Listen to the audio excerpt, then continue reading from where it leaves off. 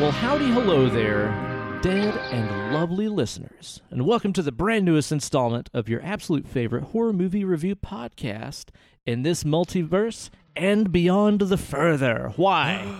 It's Dead and Lovely here with the host with the most. It's me, your good buddy, Uncle Ben. And me, your further buddy, Hollywood Steve. Let me in your body. Oh, okay, a little twist there at the end. It got kind of sexy. I like that. Ooh, Yeah, caliente. sexy. That's it. I'm trying to Yeah. have sex with you, not steal your body. Yeah, no. This is fun. This is a good time. Just go with it. Just do Just something go new, with you it. know? Let me in your body. I don't know. Let me in your body. What if that was a line in this movie? What Let me if in your that body, kid. lipstick demon had that voice? Yeah. hey, let me in your body. Hey, come on, kid. Come on. What are you doing with it? Let me use it. I'm a ghost from Queens. The traffic was crazy getting out of the city. I gotta get in your body. I had to take a taxi to LaGuardia. What? And we're here today to be doing a good old chin wag and diving deep into Insidious from 2010. If this is your first time listening to the show and you just want to get right to the movie review, there is a timestamp in the podcast description just for you to Scroll tell down you a little bit. when Right we there. cut the bullshit and just start getting to the movie and stuff. But Steve, I don't want to cut the bullshit. I want to No. make the bullshit. You gotta Let's make the bullshit. Pushing that bullshit out. That's right, because I want to catch up with you and hear about what you've been up Yeah. to this week. What have you been doing? What have I been up to? Well, Ben, Haint Hike 2. Haint Hike 2, Electric Yep. Boogaloo? Electric It's a Boogaloo. Boogaloo. Haint Hike 2, Electric Boogaloo. I went back to Big Ridge State Park for a hike, and I didn't go to the ghost house this time. Not because I was like, oh, I'm afraid of the ghost house. Because there are 2 other cemeteries in this state park. Oh, snap, so dude. I went to one of the other ones. Do they have And- like a big sign out front that says, "We've got that Big Ridge ghost energy"? Yeah, it does. 'Cause they Have, should. like, seriously, because I started out on this one trail that I guess nobody goes on because every 20 feet there was a gigantic spider web. It was Ooh. insane. And then I went along this lake where there were no kids playing, so I didn't hear any kids laughing or crying this week. Crazy. Okay, all right. Kid-free zone. I like that. Uh-huh. So I went along the lake to this little cemetery that...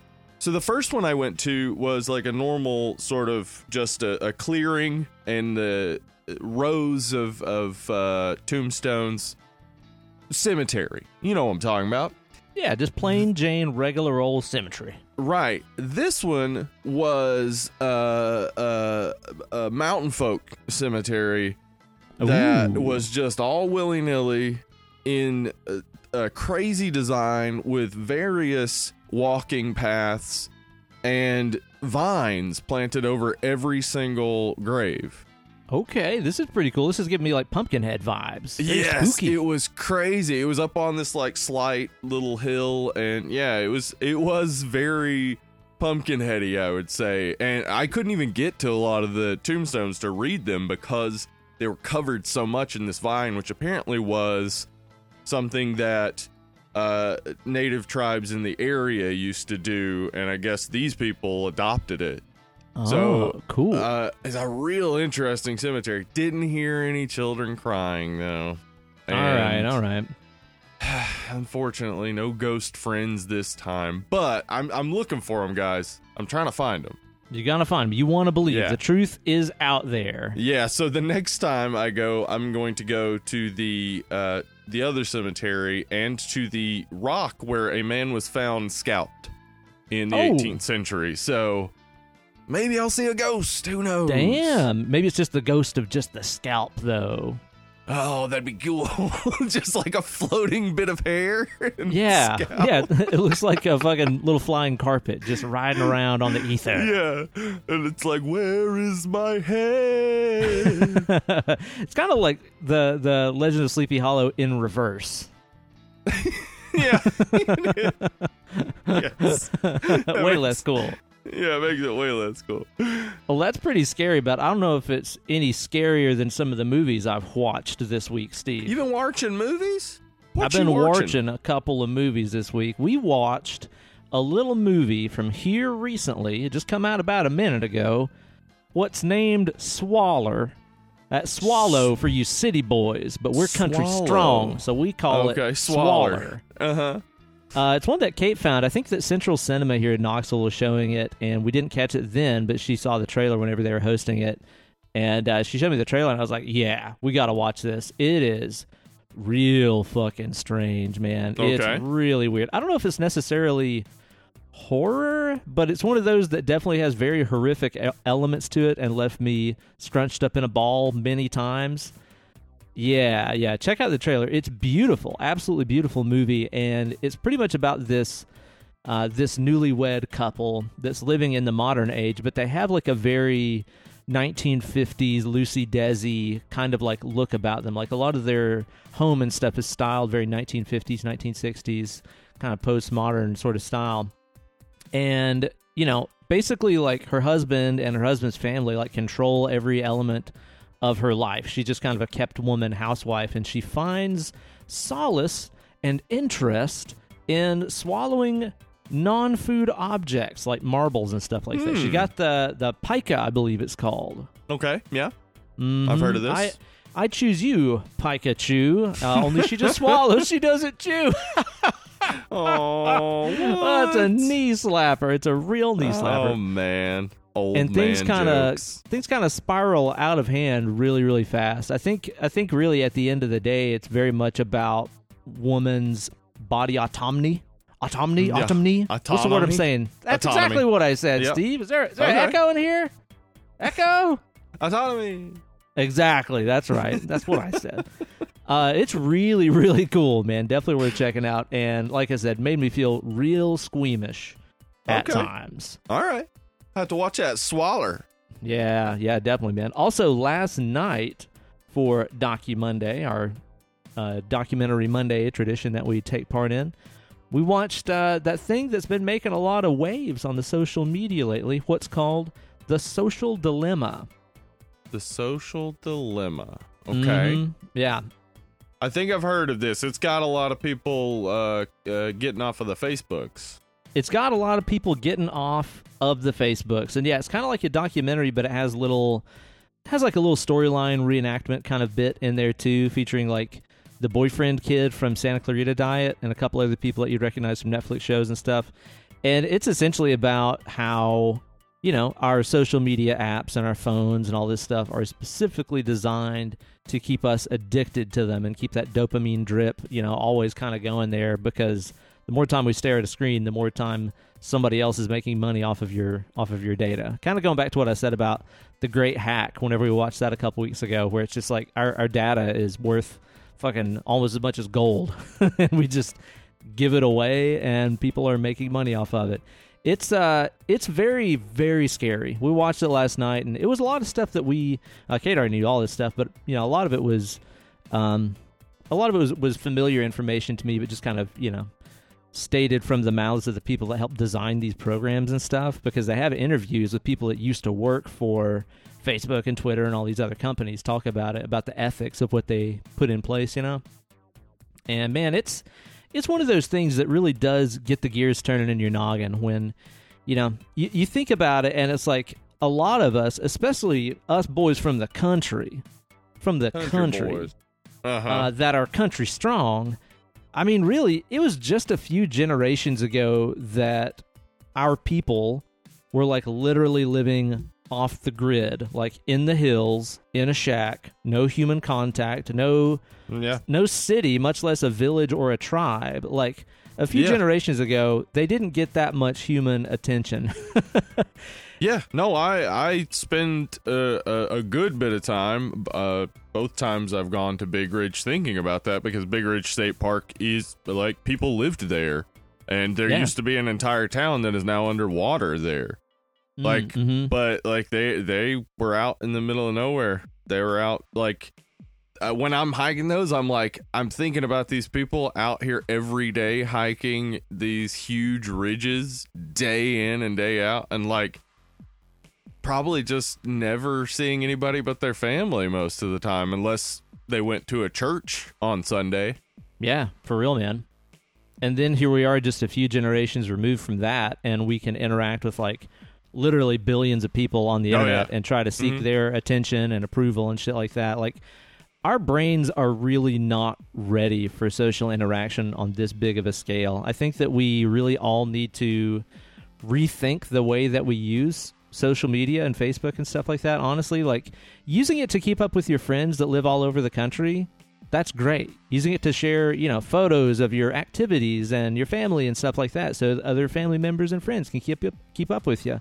That's cool. Using it as your news source, fucking dangerous. No, yeah, that's a bad call.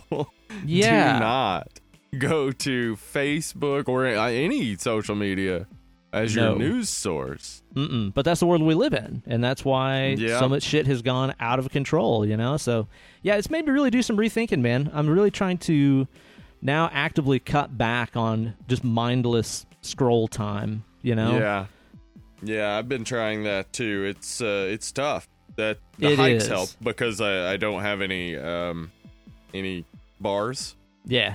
That is a good, like, forcing myself to not do it, but like at home it is almost an automatic, just like, oh, nothing to do, pull out the phone, just scroll through shit.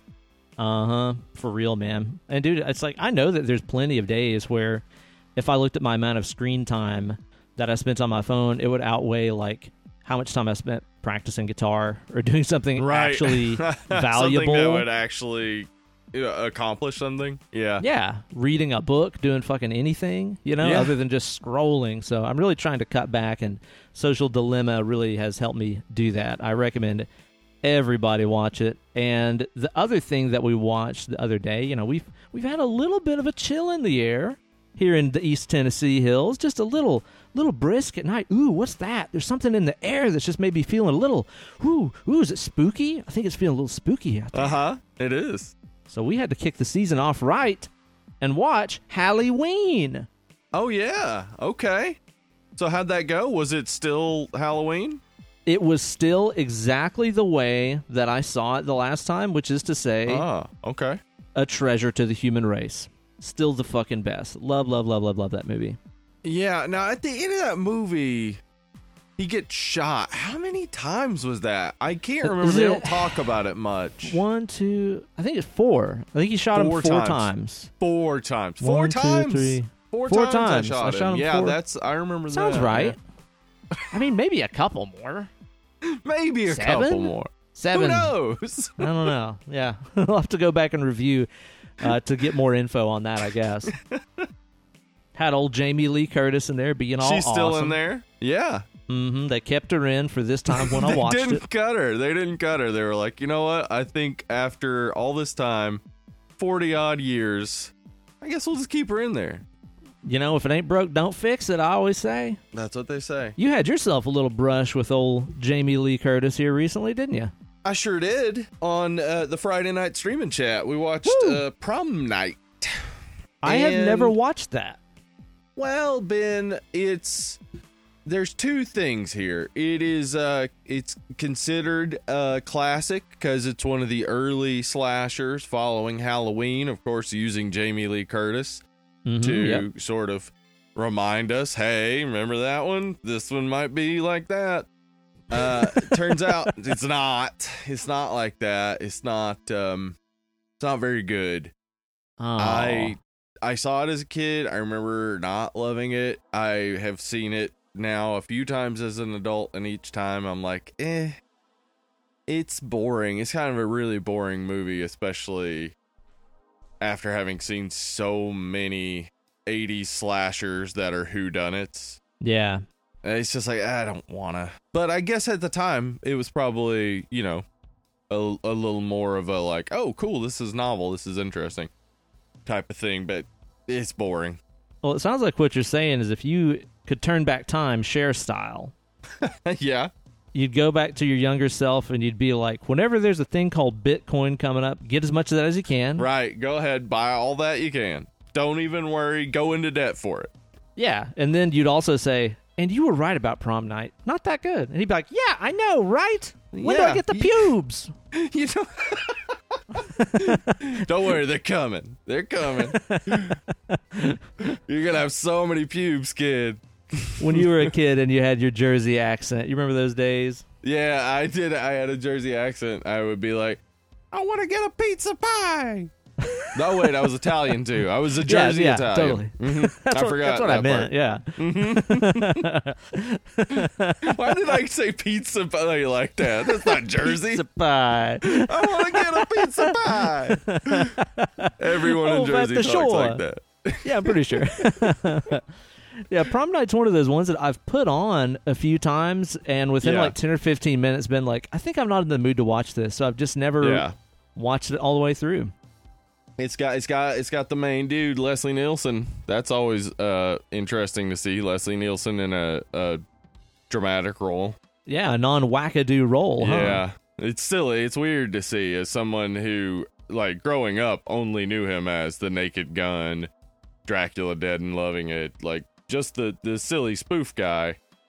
To see him in serious roles was just weird. Yeah, it is. It's strange. Yeah. So, yeah, that movie, I don't recommend. Though Prom Night 2 was always a favorite of mine as a kid, but that had more to do with it having boobies in it. It's not really a great movie. In fact, it's very strange. Okay. All right. So you got more than one. You don't just have a boob in it. You got boobies, plural. Yes. We're not talking Faculty Boob Magazine here. Man, I really liked that movie. It had boob in it. Just one. Yeah, well, just the one. But I have a mirror, so it's fine. Best boob I ever seen in a horror picture. This week I also started watching Disney Plus show Earth to Ned. Earth to Ned? I know not of this. Earth to Ned is it's a Jim Henson talk show hosted by puppets, and kids can watch it for sure.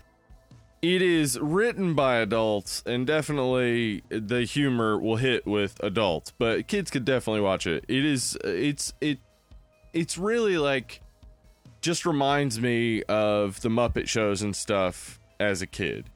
Okay, that's cool. Yeah, so I really enjoy it. The head writer is Eliza Skinner, who is a comedian who I absolutely love, who also, her first album came out this most recent week, or whenever this comes out, like 2 weeks ago. Okay. Go check that out. It's called Regarding All My Lovers or something like that. It's very funny.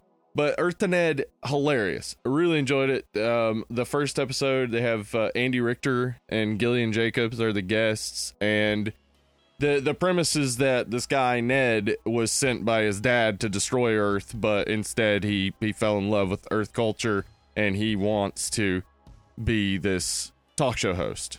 And so he spends a lot of the time, basically it's kind of really meta, because he spends a lot of the time interviewing people talking about being a talk show host. It's fun. It's funny. It's definitely, if I haven't sold you on it, just turn on the first episode. I think it'll sell you on it pretty quick. It's very funny. Sold already. That sounds pretty interesting. I also watched a show starring John Hodgman as a cartoon character named Johnny Hunchman, who looks exactly like John Hodgman, in a show called Dicktown. What? This all sounds totally up my alley, dude. John Hodgman, he's great. He's the best. That series of books that he did.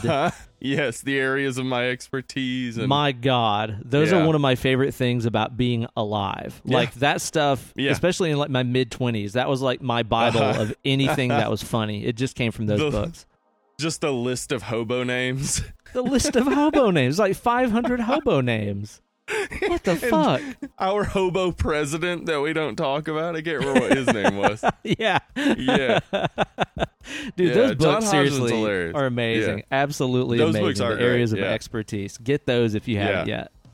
Yeah. But Dicktown is basically the premise is he was like an encyclopedia Brown type of kid who solved other kids' mysteries, Okay. and now he's grown up and he lives on a houseboat and he still solves mysteries for kids.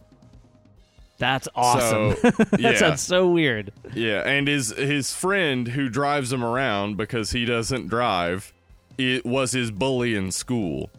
So it's a real interesting dynamic. Each episode is like 10 to 12 minutes or whatever, so Awesome. it's not too long, and I think there's like 10 episodes, but I got through it pretty quick because it's really funny. What network's that on? They showing that on Oh, man. NBC or CBS? I don't Channel know. 3? I was watching it on the Hulu network. That's Channel 5. whatever I'll turn network. it over to Channel 5. What Channel time does it 5, come there you go. on? What I got to put it in my schedule here in my TV yeah, guide. you got to get your TiVo ready. Let me know when it comes on, when they show that program. I like that TiVo is real outdated now. Yeah, it's true. Like I remember in because I think it's Patton Oswalt's first album, Live and I don't remember what it is. Anyway, it was like 99 or 2000 when he recorded it, and I remember hearing it in like 2003, and he mentioned TiVo, and at the time me being like, is that dated? Like, I think that's dated already. Oh no. Because like I was pretty sure on demand and stuff already existed by then. I think so. Yeah, It's I just think like, so. Wow. You can't really make jokes about technology anymore. It moves too fast. It moves too fast. You can't make Yeah. any jokes about missing your TiVo program because you were too busy listening to your what was that thing called? Zune. Your Zune. Yeah. I was listening to my Zune, playing some PS2, just kicking it. Yeah, dude. Did you ever know anybody that had a Zune that was normal? Because I didn't. My wife had a Zune, and she's not normal, so... I stand by it. I stand yeah. by it. Yeah, that's... yeah. My wife Ain't none did of have us a Zune. right. Ain't They none of us did right. have... The Zune used, like, a higher quality of file, right? That's but it right. was Yeah, it's a like- higher bit rate. Human ears can't really hear a difference. Yeah. Yeah. So what was the point? What's Yeah. the point anyway, right? Yeah. Yeah. So this guy, Ryan Kruger, he's a director. He sent me a link to the trailer for his movie, and I watched it, and I thought it looked interesting, so I sent it to you. His movie is Fried Berry. I don't know if it's out anywhere yet, but this trailer just came out. From the trailer, I'm interested in seeing the movie, but I don't know enough about the movie to recommend anyone rushing out and seeing it. But go watch the trailer for It Fried do look Berry. interesting for sure. It Yeah. looked like it had a lot of visual dazzle, a la like let's say Mandy. Yeah. I thought a little bit of Mandy in there, but it also has like aliens involved. It looked Yeah, like so. a little bit of Fire in the Sky in there mixed Yeah. in, and it also looked like almost some like Manchurian Candidate type elements Yeah, it was in there wild. too. Yeah. Yeah, it looks So- very strange. I recommend checking out the trailer. I would like to see the movie. Yeah. I did read reviews of it, which were mostly positive. So I'm interested. For Yeah, sure. definitely scope that trailer out on the YouTube whenever you can. Now, Steve, let me just ask you, and Yep. this might just be a me problem. This might be one of Go those things ahead. that really is only affecting me, and you're like, nah, I got nothing like that. My face feels kind of empty right now, like I need Right. to put something in my face. Yeah, I think I have that feeling too. That might just be the human condition, but I believe we might be experiencing thirst. It might be thirst. I think that I could probably fill my face with a co-beer. How about you? Oh yeah, I could definitely fill my face. What a co That's a classic face filler right there. What are you What do you drinking got on today, over there? Steve? Oh, man. Ooh, Jinx. uh-oh. You owe me a beer. Uh-oh. I'm drinking on this K2 Hot Honey Brown Ale. Hot honey brown? Hot Say Honey what? Brown Ale. It's an 8%er, and it says the word Fuggles on it, which Okay. makes me happy. It also says aged 6 months. Oh, it's an I'm old boy. excited. Yeah. Well, the thing is I bet by now it's probably more like age 10 months because Jeff sent us That's these true. from Jeff sent New these York a while City. ago. New York City. Actually, it's New York State, but he sent us a while ago. So that thing is definitely aged. It's a weathered beer. Now, it's a hot honey brown. Do you serve it hot? Do you have like a little stove eye in there, a little range you're heating it up on during the show? It says here that it's slightly spiced with honey infused with ghost peppers. So I'm guessing the hot has to deal with the spiciness. You know, that's pretty cool, too, because maybe that's a ghost pepper that exists in the further, and it's here to haunt your taste buds. That's probably what it is. I bet it's been haunting me since childhood, and I pushed it away somehow, but don't worry. I'm going to finally confront it in the further. Well, this is the part of the episode, too, where you find out that you're like, oh, yes, I also drank co-beers when I was a child. I remember now. I remember now my childhood alcoholism.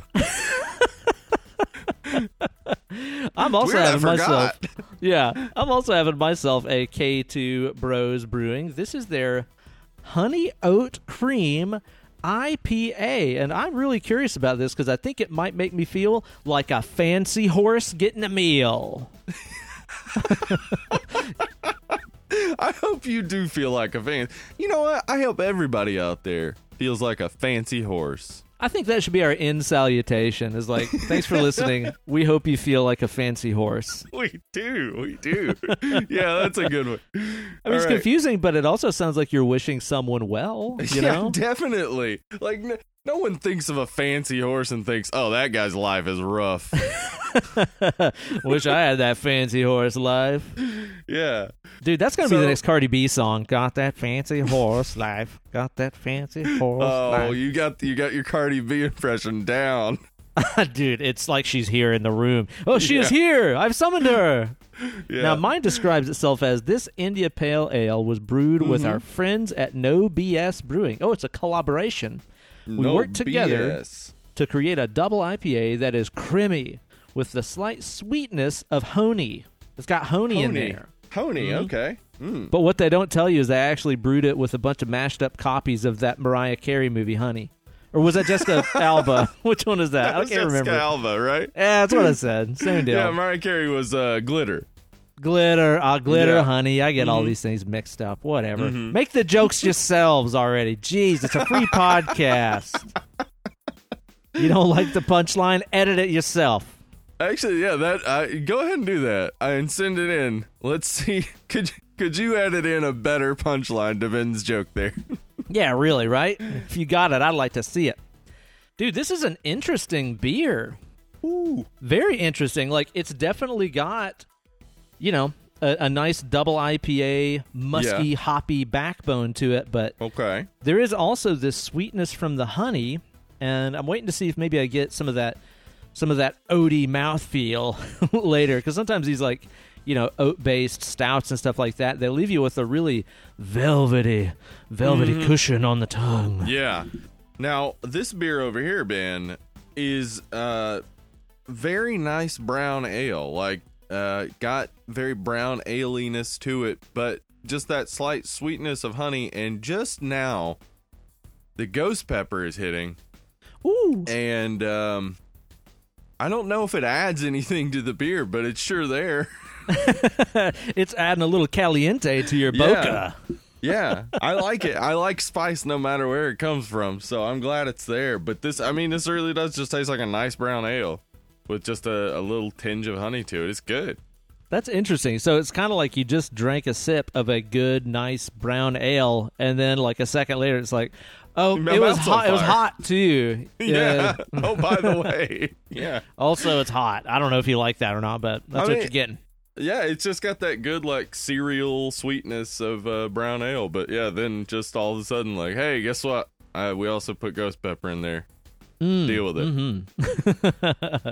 Well, Steve, now that we're filling our faces, I feel like we're ready to move on here into the Preview Palace. Welcome to the Preview Palace. That's right, because here at the Preview Palace this time around, we're going to be addressing something that is a pet peeve of your old boy, Uncle Ben. I've ranted, I have raved, I have just caused a commotion over my typical dislike of whenever horror movies, like Insidious, use some kind of old-timey song for maleficent purposes to make a scene seem more sinister by pairing the sweet innocence of a nice, lovely song with the darkness and bleakness of a horror movie. It rarely works for me. All right. Well, Winston Churchill is done with his speech. Yeah. This has been my TED Talk. Ben, that is referred to as soundtrack dissonance. Soundtrack dissonance. Okay. Yeah, it's a trope that is used in horror pretty regularly, but in all genres.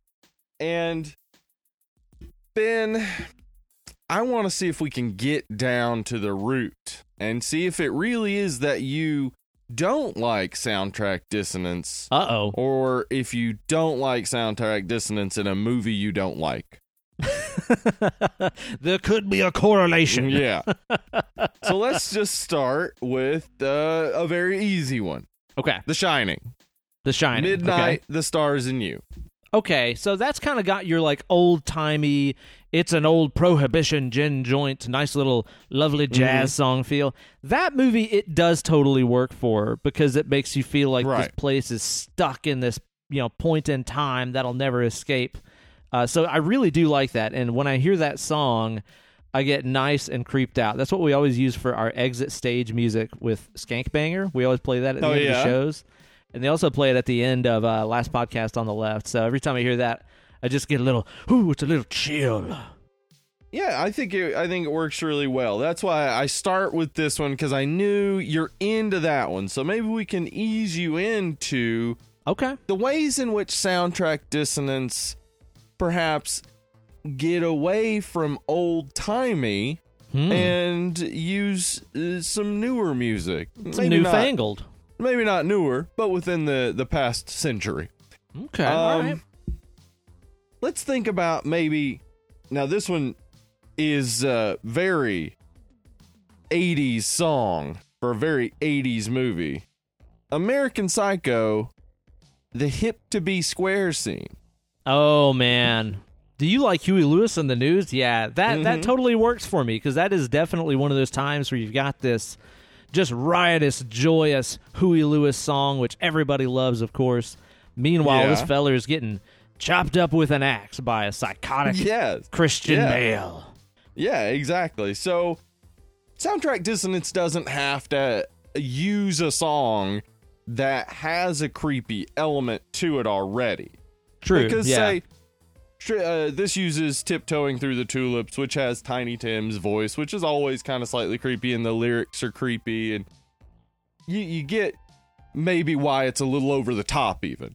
Whereas Midnight and the Stars and You and The Shining is, it fits with the time, but it's not adding anything sinister. It's trying to be light and playful while everything else is sinister. Yeah, totally. Same with Hip to be Square. It's light and playful, everything else going on is sinister. So maybe you like it more when the movie is what we're scared of, not the song. Yeah, I think that probably makes more sense for my stance on how that soundtrack stuff goes, yeah. This is similar, I think, to the American Psycho scene. In Shaun of the Dead, the Don't Stop Me Now scene. Oh my God, where they're fighting the zombies. I mean, that's unforgettable, and that is what I think of every time I hear that song. And I play that song in one of the cover bands that I play in. Well, used to play in. I don't know. Do shows happen anymore? Right. And every time we get to, that part in the song, I just picture them fucking beating up that barkeep zombie guy. And I can't help but think of that every time. So that's totally like a feature of that movie that works. Of course, it's a silly movie, too. So you can get away with that. Yeah, you can get away with that. Where American Psycho uses the silliness to juxtapose with the absolute lack of silliness in Patrick Bateman. Shaun of the Dead is making this very serious scene silly with the music, because otherwise it would get away from the tone of the movie, maybe, where they're just killing zombies. Like, it would just be like, oh, well, this is suddenly just brutal. All right, so maybe then a little film like Silence of the Lambs and a song like Ooh. Goodbye Horses. Woo! Mercy. Good Lord have mercy. I'll tell you what, man. That's a song that I really do think that even if it wasn't in that movie, Right. it's still creepy as fuck. Right. And to me, too, like, that works so well for that scene because, for one, it's just really, really dark sounding. Like, Yeah. there's, like, fun, goofy 80s new wave that's just, like, silly, and then there's really serious, dark shit like Depeche Right. Mode and stuff like that that is full of torment. And, yeah, Goodbye Horses is one of those. It is really fucking creepy. And I think also, too, it works so well for that movie because the singer of that song, Hugh Lazarus, has a very androgynous voice. Yeah, and that's what the scene is going for as well, is the androgyny. And yeah, it works. I can see how it's approaching Tiptoe Through the Tulips, but it's still, again, working with the scene. You might be understanding how when we start talking about Insidious, Ben's going to have a problem with Tiptoe Through the Tulips, and I am trying to understand the problem, and I'm starting to get it. Okay, all right. The Tiptoe Through the Tulips is being used in Insidious because it's creepy. Right. Yeah, it's like, it's already the scene creepy. is creepy because the song is playing. Mm-hmm. Yeah, we don't need creepy on creepy. You can't put a hat on a hat. Right. Okay, so let's look at some other instances then. And this song actually is used in 2 different films. The Carpenters' We've Only Just Begun. 1408. Appears in 1408, and also in The Mouth of Madness, when he's first put into the cell in the beginning in the insane asylum. They start playing. There. We've Only Just Begun, and he says, "No, not the fucking Carpenters." I forgot about that. Yeah. Yeah, and it is. It's used in both instances to mean we've only just begun, which 1408 is. It's like we're going to continually be fucking with you beyond this. And in the Mouth of Madness, it's the beginning of the film. It's the beginning of his tortures and things at the hand of Sutter Kane and his Lovecraftian demons. Mm-hmm. Yeah, so it's a light song, but it also does have some darkness to it. Oh, yeah. Yeah, definitely so. Yeah, I think that works for that reason because it is kind of juxtaposing stuff that's happening in those movies. It's a pretty innocent sounding song, but at the same time, Yeah. well, I mean, too, the fact that you're hearing the voice of a ghost because she's real dead, that makes it kind of spooky too right away. That is true. She is real dead. Yeah, very dead. Like, she's even deader now than she was yesterday. She was super dead then. You don't get less dead. It just doesn't happen. So I have a couple of this is just examples of the end song being very ironic, but horror movies tend to do this. American Werewolf in London ends very sadly, but then immediately cuts into a really upbeat version of Blue Moon. Yeah, it does. It's just like this really weird, like, this movie kind of fucked me over, and then it's just like this happy little doo-wop song at the end of it. I think that works in that movie too. Me too. They're not trying to make it creepy. Like, no, Blue they're Moon not. is in that movie. Like, there's all kinds of Moon songs all over that whole flick, like we talked about on our review episode. And to me, that works because that movie has such a dark sense of humor to it that they're not trying to make it creepy or anything at the end. If anything, that's just kind of like really fucking with you. It's just a little sack tap at the end of that movie to be like, hey, that hurt, huh? Yeah. Go back and listen to our episode about it. We talked a good bit about that ending and why Blue Moon. Oh, yeah. Nightmare on Elm Street 2 also ends on Did You Ever See a Dream Walking? Bing Crosby. Forgot about that one, dude. Yeah.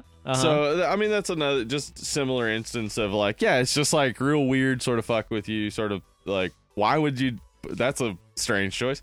But there are some others that I think play with the music really well, and one picked out a lot of good ones so far. Yeah, one specifically I think does a real good job of playing with the music is the Devil's Rejects playing Freebird, as they're being shot. Oh yeah, that's one of my favorite like soundtrack moments with a licensed piece of music. Yeah, in horror movie history, I think honestly, I can just like anytime I hear that song or play that song or whatever, like I think of the ending of that movie. It's just kind of like they're inseparable for me now. Yeah, and he uses it, you know, in a moment to have that dissonance. Like it's this like really, you know, free song that he's really talking about freedom, but also like the music itself, the melody itself is very free. All this stuff going on while they're being shot by the police is giving us this dissonant version that makes you feel like actually this is a happy ending for them. Yeah, totally. Yeah. Which, again, I mean, that gets subverted by Three from Hell, I guess, because they didn't actually get killed. But yeah. But it was a sort of perfect ending and a very interesting use of the song. I think Mom and Dad does this various times. I think like 3 different times. Like the song the that's Hokey playing. Pokey. Yeah. The song that's playing when that mom kills her kid. Like, yeah, like every scene is kind of juxtaposed with this real light music, which goes again with the tone of the film, because the parents are feeling like they're being freed by doing this. Like whatever the disease or whatever it is that's spreading is making them feel happy about killing their kids. Yeah. So yeah. the scenes to them are happy, but we're watching it and seeing the dissonance of the music and what's occurring, and it's, you know, both macabre and funny. I mean, I'll that tell you movie's this. funny. I think a lot of those kids had it coming. I was a teenager once. I was awful. They true. probably deserve it. It's true.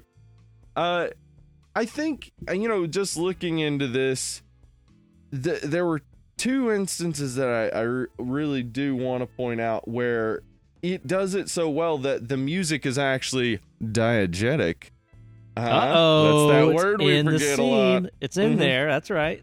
The music's actually diegetic, and that is in Dawn of the Dead at the end when we just see the zombies wandering through the mall and that music is just playing and they're flying off in a helicopter to potentially die. Like, it's that just totally works. Yeah. And in The Cabin in the Woods, the Office Party music that's playing while everybody's being slaughtered by all the various horrors. I forgot about that. That is just like an added element of just background weirdness to everything that's going on in that scene. Yeah.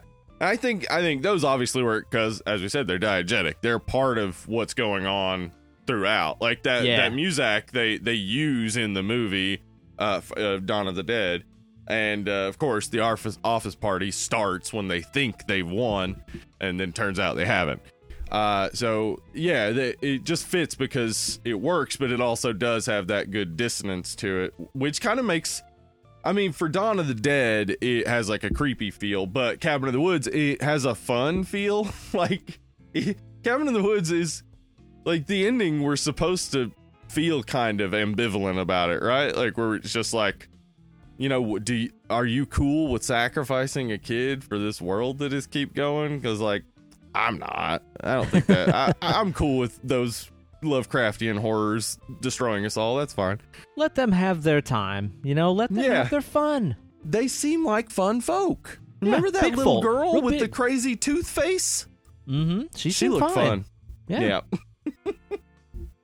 All right, so...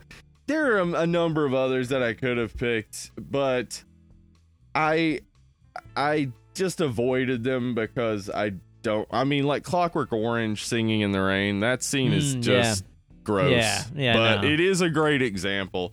But I think a lot of these examples kind of show that maybe you don't hate this soundtrack dissonance. It's you hate when the song is being used to create the creepiness and the film itself isn't doing anything. I think so. I think that this and another thing that I see kind of as the same deal is like the ultra dissonant soundtrack stabs, like big string sections just going whenever something scary in a movie happens. That is essentially like a laugh track for a horror movie. Yeah. You know, like when you watch these sitcoms and you got all this canned laughter, it's the show telling you, and now you laugh at this part. Ha, ha, ha, ha. Yeah. Like, stuff like that is like the movie holding me by the hand, being like, you should be scared now. This is the creepy part. Like, there should be subtitles on screen that say, here's the creepy part. Be creeped out. Be creepy. Yeah. Don't you tell me how to live my life, soundtrack. Don't tell me how to live my life. I was born free and country strong. So let's get into this film then, I guess. This Insidious, since we're already basically talking about it. Steve, before we do, can I just cut you off and drop off. something that's been on my mind? You son bitch, I'm flipping you off and honking my horn. Oh, no. You cut me off. Because all this talk about soundtrack stuff, it got my gears a-turning, Steve. And here recently, I was thinking about this anyway, and I can't remember if I've talked about this on the show or not. If I have, it's probably been a good country minute since I have. Have I ever told you about this idea that myself and my friend Corey had about what if the only song that was ever written in history was Billy Jack Bitch by Prince? Okay. Have I ever told you about this? No. So, me and Corey one day, we were hanging out, totally not doing drugs, which is the funniest part about this, because these are the just kind of dumb ideas that come into our minds naturally. We just had this idea that what if the only song ever written in history was Billy Jack Bitch by Prince? Are you familiar with that song? I am not.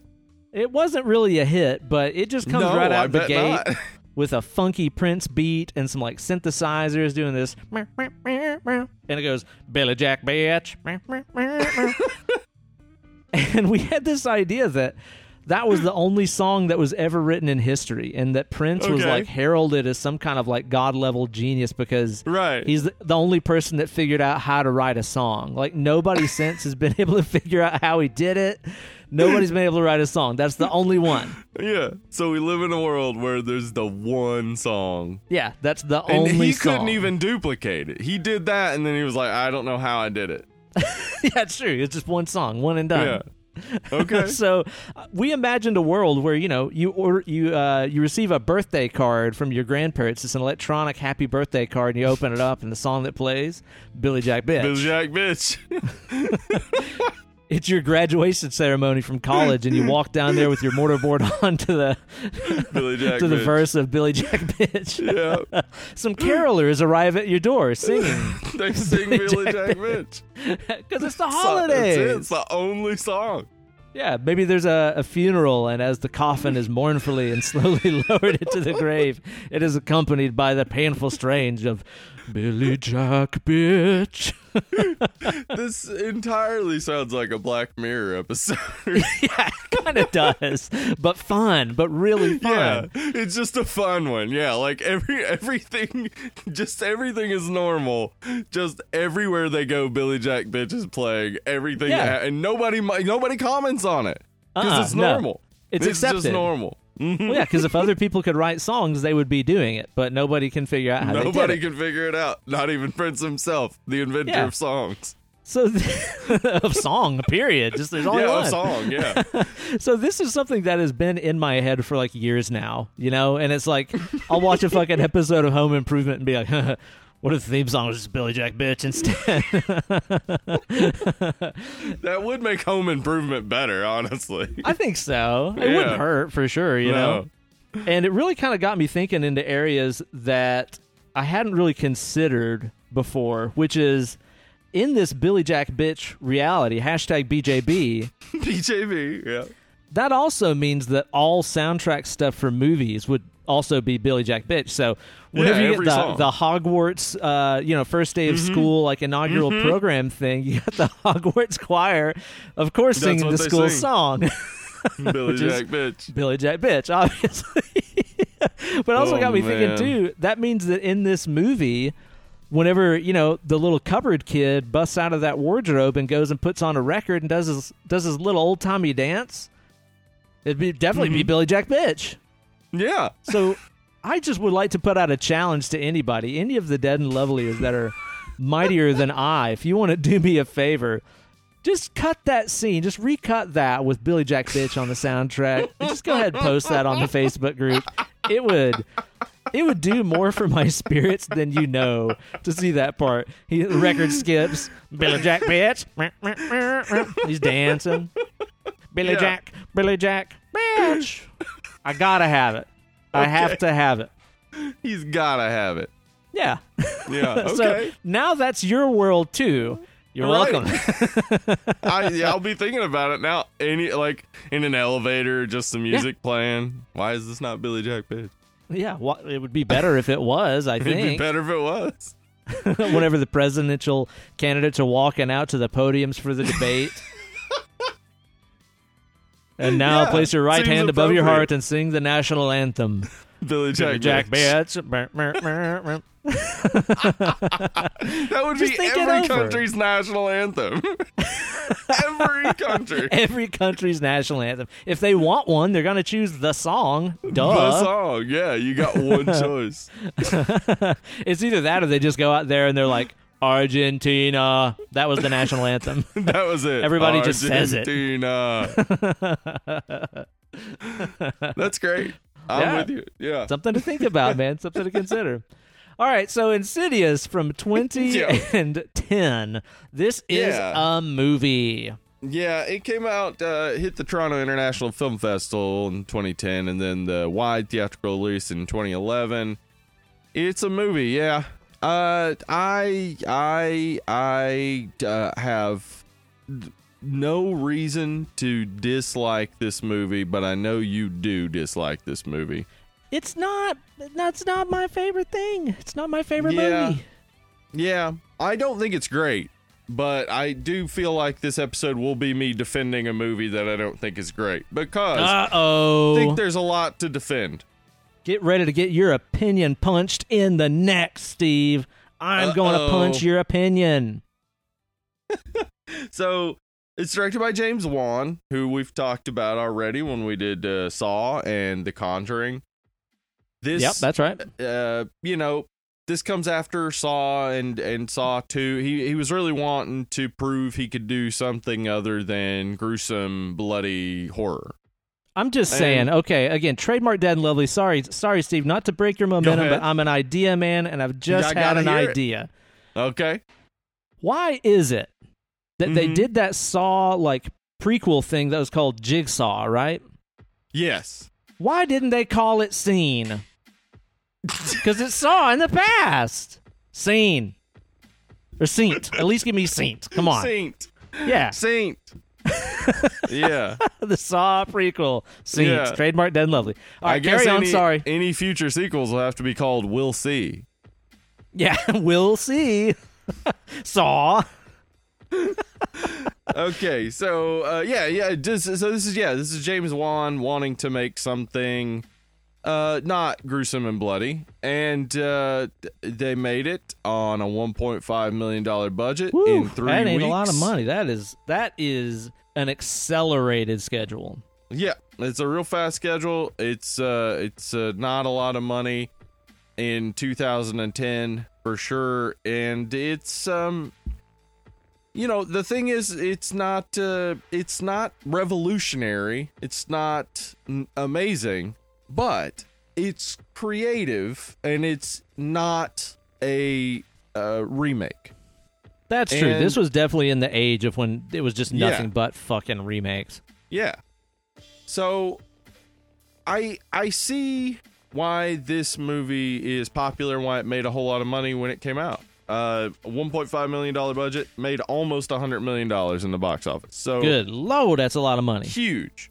This is coming off the heels of Oren Peli's Paranormal Activity, when Blumhouse was formed to create or to get Paranormal Activity out there, and then the entire idea behind Blumhouse is to just find these low budget movies that are done well and let these directors just do their thing and not interfere and let it go the way it goes, and then make money off of a low budget horror movie because you have good distribution and you can do a good advertising push. Like, I mean, that's kind of nothing new. It's like that's the entire Yeah, model it's- for the 80s slasher game. Make them cheap, make them frequently, make a lot of fucking money. it goes back to RKO in the 1940s, Ben. It has been around for a long time.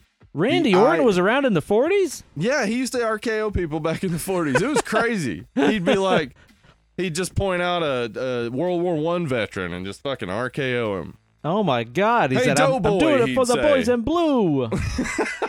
What? All right. I'm Randy Orton." Okay, Randy Orton from Jersey. Yeah. So yeah, this movie helped to make Blumhouse continually possible. Right Oh, yeah. after Paranormal Activity, and then of course Sinister came out the same year. So I mean, that is a run of really cheap movies that made a lot of money. ton of money. Yeah. Yeah. So I mean, I'll just name some of the Blumhouse productions, just the first title, because they've all had sequels, it seems, and those sequels make money. So we've had Paranormal Activity, Insidious, Sinister, The Purge, the Ouija movies, Split and Glass, and of course the Happy Death Day, and then Halloween as well. They're making sequels of. So they've got all these different Cash cows. franchises. Properties, yeah. As well as, Get Out and Lords of Salem and all these other things. Like all these other horror movies that are creative and interesting. Some, like, in those names, none of them are, except for, say, Get Out and Split and I like the new Halloween 2018. a lot. Yeah. And I really love The Purge, though the movies are always just not enough for me. We'll do The Purge at some point, but Yeah. and I'll get into what I mean by that. But I think The Purge just doesn't go far enough ever for me. But those movies are pretty good. But yeah, they're just consistently pushing out interesting new horror. It doesn't have to be groundbreaking, revolutionary, but it can be. Mm-hmm. But they're making money and making horror possible. I'll tell you this, of man. this stuff. Like, I'm totally with you on what you said are, ones that they've made that we actually dig. Like, there's not a lot of them that I really, really, really like, but I will say that Blumhouse is kind of like, let's say they are to horror movies what Disturbed and Slipknot are to heavy metal. Okay. Where it's like, those are not bands that are really made for, like, dyed in the wool, I love extremely heavy music and stuff like this. Like, it's not really made for those people. It's really made to get people into the genre, Right. Well, I and don't like yeah. those bands as much as I like Meshuggah and Car Bomb and Opeth and stuff Sure. like that. Like, I like to listen to. But at the same time, that stuff is way too extreme for people to get into. The Witch is not somebody's ideal first horror movie. No. Yeah, it's not. This is exactly why I think these movies need to be defended, because this Insidious, Paranormal Activity, which we dug, and I do like those movies, though a couple of them are nothing too great about them, but Yeah. definitely an interesting series. But you look at these things like Insidious, Paranormal Activity, The Purge. These are this generation's, like, Nightmare on Elm Street and Friday the 13th and Sure. Halloween.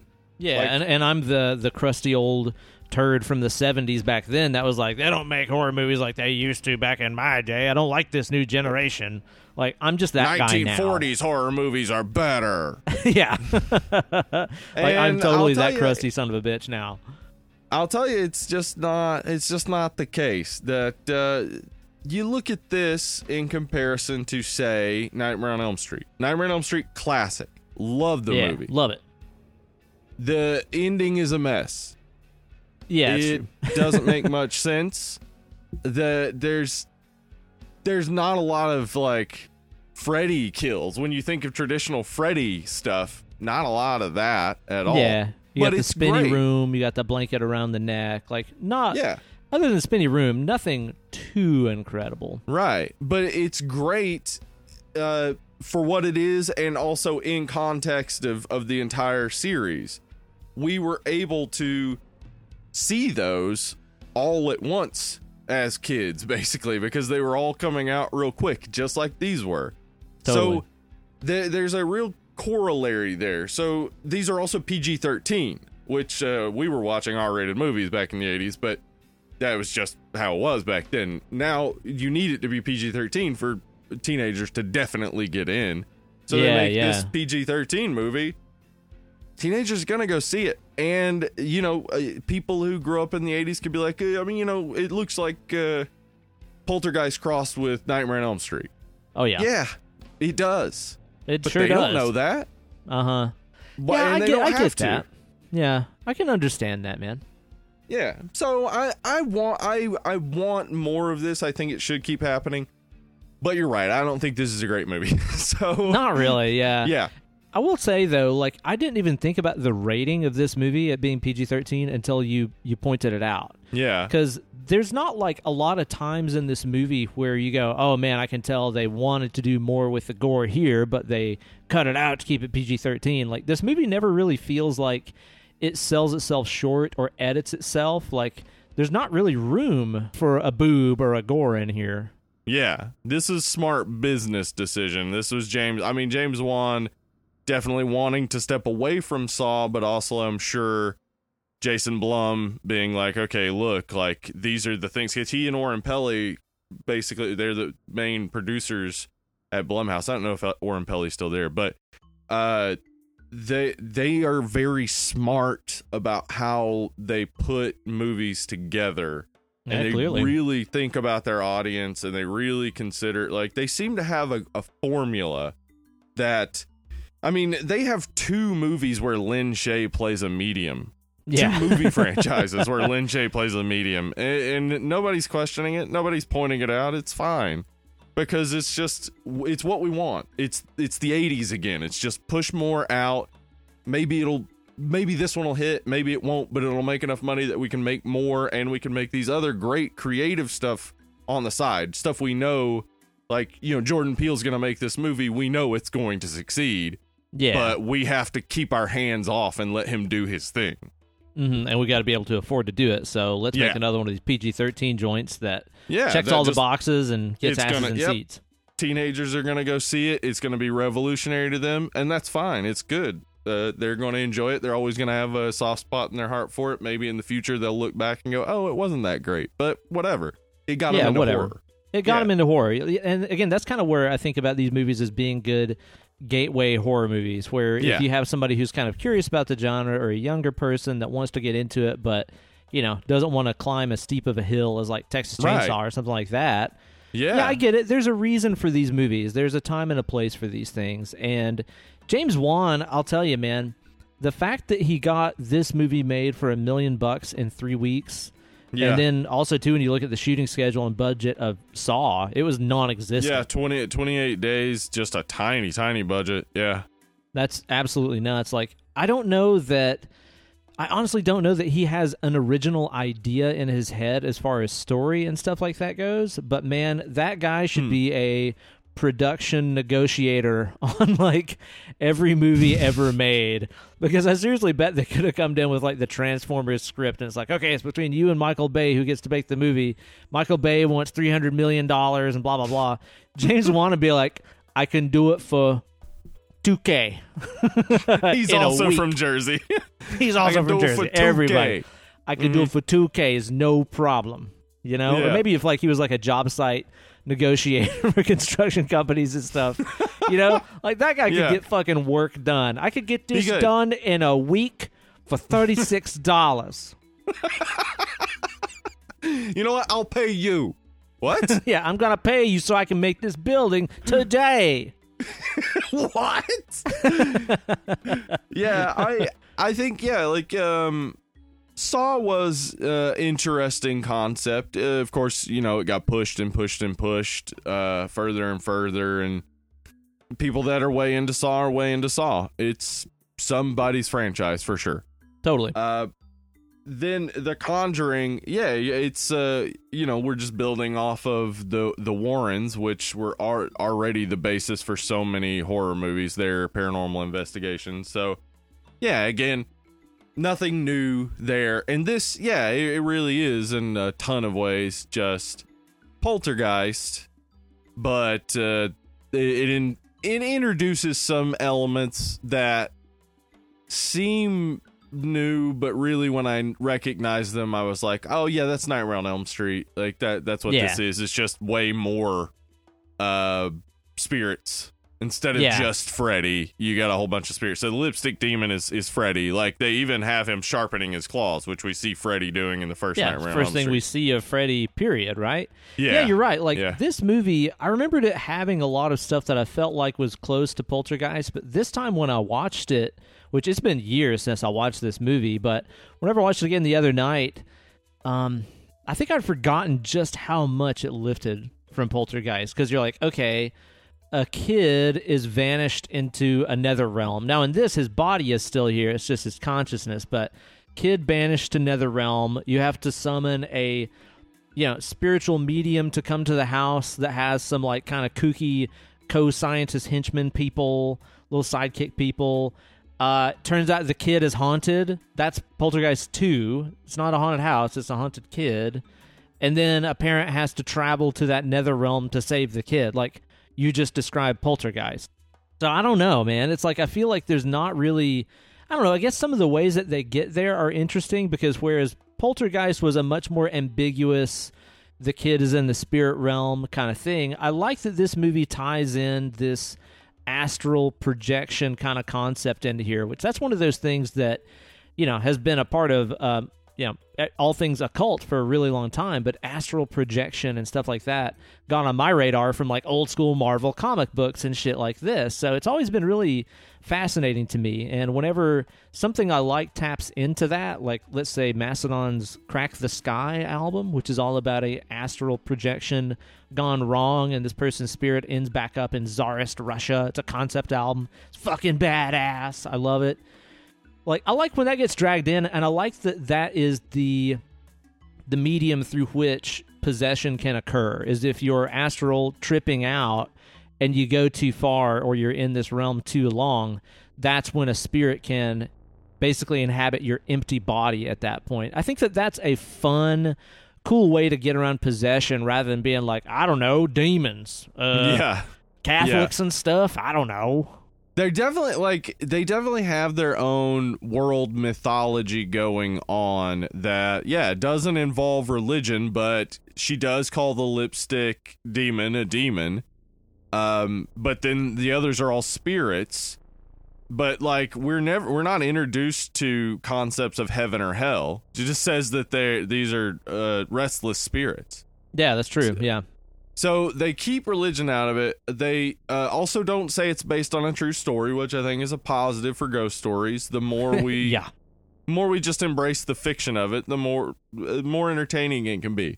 And I think they're creative in the way, like, yes, it's very much the Poltergeist, and it's very much Zelda and the Paranormal Investigators, but they had creative like twists to it. Like, I like their equipment, how, they used the toy viewfinder thing, a little repurposed kind of gadgets there. Right. The gas mask that she puts on to do the reading and stuff, all that stuff is really interesting to me, and it doesn't pretend to be science. It's not like, there's never any explanation where it's like, well, it's actually capturing the neutrinos of a ghost butthole or whatever. It's more like a Ghostbusters kind of thing where people show up with weird tech and it works because it works. Yeah, exactly. So I enjoyed that about it. It's got its charms for me that I think it deserves some credit, specifically for creature designs and stuff. I think all of the different designs are fun and interesting, and they found people with interesting faces to make up and things like. You're talking about all the Haints and Boogers that inhabit this movie, huh? Yeah, I like that design, and I like that they obviously were able to do it for cheap. Yeah, that's true, because it really would have been very easy for any of these things, like the Lipstick Demon or the Lady in Black or whatever, just to be, mid-2000s cheap CGI horse shit. It would have been really easy for it to fall into that, and I like that they, I don't know, maybe you could say sacrificed anything super crazy design-wise. That way they could do it practical and cheap, and then just add on, like, I think, like, with that dude that's dressed in black that's always, like, in the nursery and stuff, that guy, like, he's got kind of this weird sort of, like, foggy filter around him and stuff like that, but at his core, it's still a human being wearing clothes. It's not a CGI creature. So I appreciate that about it for sure. Yeah. I would like to see more movies like this that try to take a creative spin on a PG-13 horror film, like that really aim to be a PG-13 horror film and try to make it still scary and interesting. Yeah, that is a genre I think that exists but doesn't get a lot of focus. These films that can be shown to teenagers and can still be comfortably uncomfortable, I guess, where it's like you can control the environment, you can feel like your kids aren't watching something that's going to twist them for life, but also you can get them in a horror movie so they can watch the shit that'll twist them for life. Exactly. Get them into that real shit, you know? Yeah. And the casting of some of those Haints is pretty interesting, too. Like, for example, I didn't know the little dancing boy is actually a little dancing man. Yeah, that's Ben Wolf, who played the Infantata and Meep in American Horror Story, and he unfortunately died in 2015. He was struck by a passing vehicle, which I guess they didn't see him because he was not a tall man, and he get hit by the side mirror on their car. So that was sad. Emily and I lived in LA when that happened, and I remember reading it and just being like, oh man. And that is why I'm running my campaign on a motto: advertising tall hats for short people. It's for your safety. I will put a tall hat on every short person in this nation. Vote for me. Yeah, that makes sense. Yep. We got Ben Wolf, who plays the dancing boy. We also got the composer, Joseph Bishara, plays the lipstick face demon. Yeah, that guy's just an industrious guy. He's like, I'll write the music and put the lipstick on my face. Apparently, like, his face makeup is lipstick. Like, they covered his face in lipstick. Well, great. Perfect. It works. It's really creepy. So I'll tell you what, though, good man. Job. As a pale person that has often worn lipstick for stage apparel, that had to be nightmarish to wash off of his skin. I bet his pores were 10 kinds of clogged. That had to be poor awful. Yeah, that's a busy guy right there. Yeah, he does a lot of the composing. He also played Bathsheba in The Conjuring as well, which he composed the music for. So I think he maybe while they're shooting the film, it's like, well, what am I composing? Why don't you just put me in some makeup or something? I got to get some inspiration. I got to be the demon to think about what kind of music the demon would want to have. Maybe he likes to Billy Jack bitch. Everybody involved with this has a Jersey accent, is the point. Yeah, all of them. Yeah. All of them, man. This whole episode has just been very fucking New York, New Jersey centered. I don't know why. I've been watching Sopranos lately. That's probably why. That makes sense. Okay. Yeah. At the end of the episode, I'm going to be like, subscribe to the Patreon so we can buy the gabagool. But let's be honest, that lipstick demon is Darth Maul. Like, they really should have worked a little harder to make a more original face makeup design for this thing, because it just looks like Darth Maul. It looks like scary Darth Maul. Well, I mean, yeah. With hooves. He's unkosher Darth Maul. There you go. Yeah, it does, but I think, again, like, it's just smart tapping into stuff that the teenagers are going to connect to. Like, they're probably not going to immediately go Darth Maul, but they've probably watched Clone Wars growing up, which was a pretty popular TV show, and Darth Maul was heavily involved. So you're saying you probably had some teenage butts in seats in 2020 being like, oh, Madon, he remind me of the Darth Maul. Yeah. That's what I'm saying. But yeah, again, it is Darth Maul, and it does lack that. Like, it's not original, but why does it really have to be? I mean, it doesn't need to be original. It needs to be effective, and I think it will be with people of that age. I got a little song I need to show you by a group. Tell you what, they're kind of an underground group. Maybe you never heard of them. It's a little group called 311. You need to listen to their song, Come Original, and get back to me, Steve. Oh, man. Mm-hmm. That's right. gonna speak to you. That was a cold diss, but okay. I'm gonna go listen to 311 now. Let's say hypothetically there was a band that told you to come original. Oh no, Ben Shapiro. Oh no, get him out of here. So we got a good cast in here though. We got Patrick Wilson, who is Patrick Wilson. I mean, the guy's always good.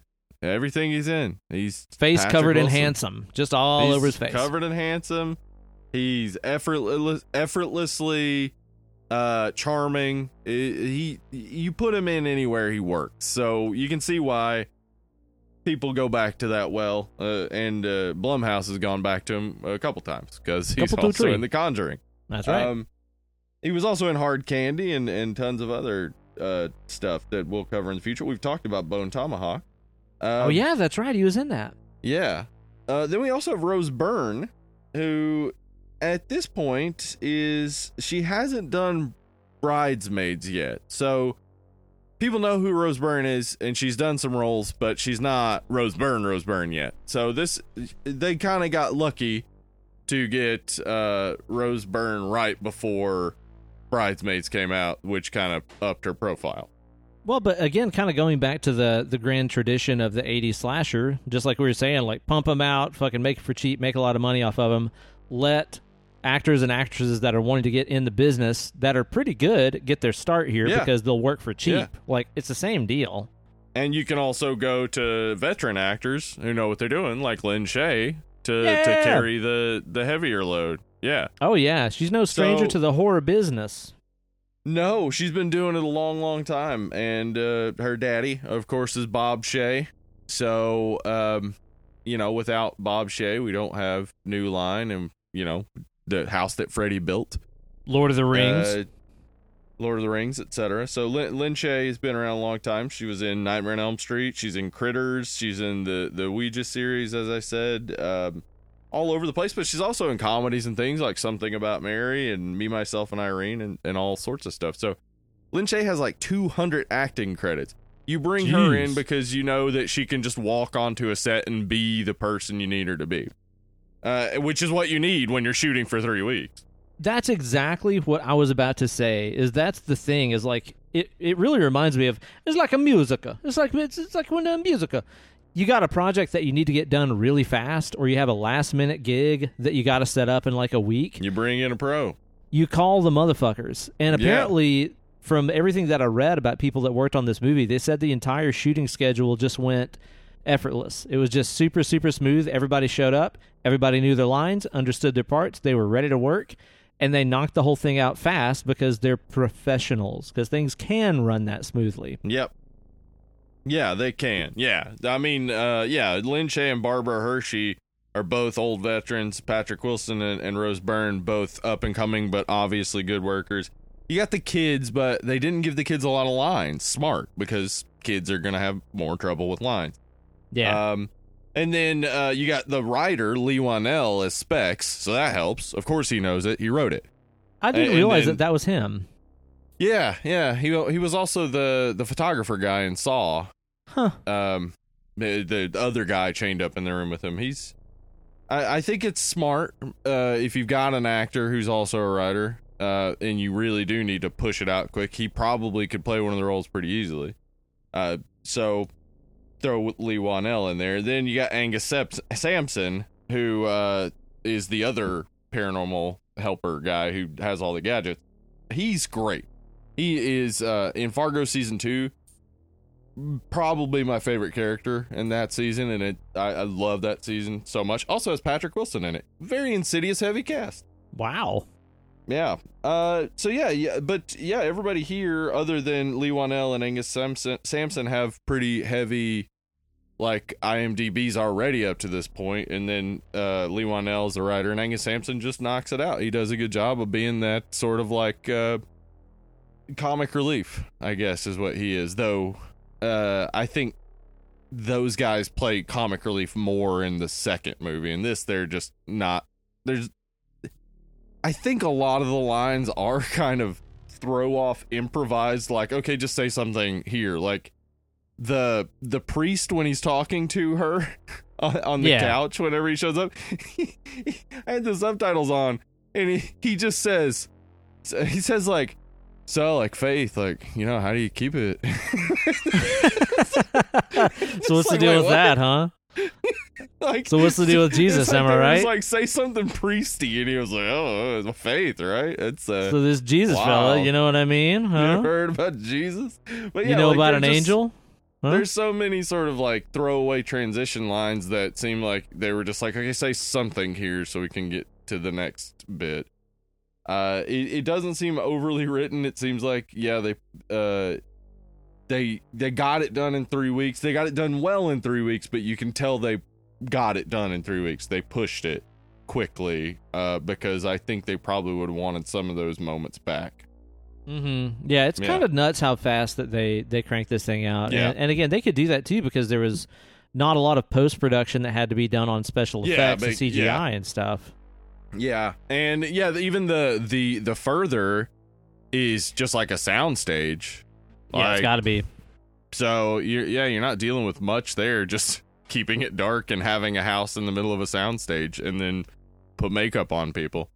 And it's not even like the makeup isn't like a bunch of appliances or anything either. It's just like white face.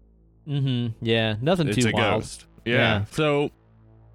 Yeah, I'm gonna praise their efficiency and stuff, but I think you're right. I mean, there's nothing new about this. There's nothing original about it. It really is kind of a mishmash of already successful projects that is aimed at teenagers who don't know those projects.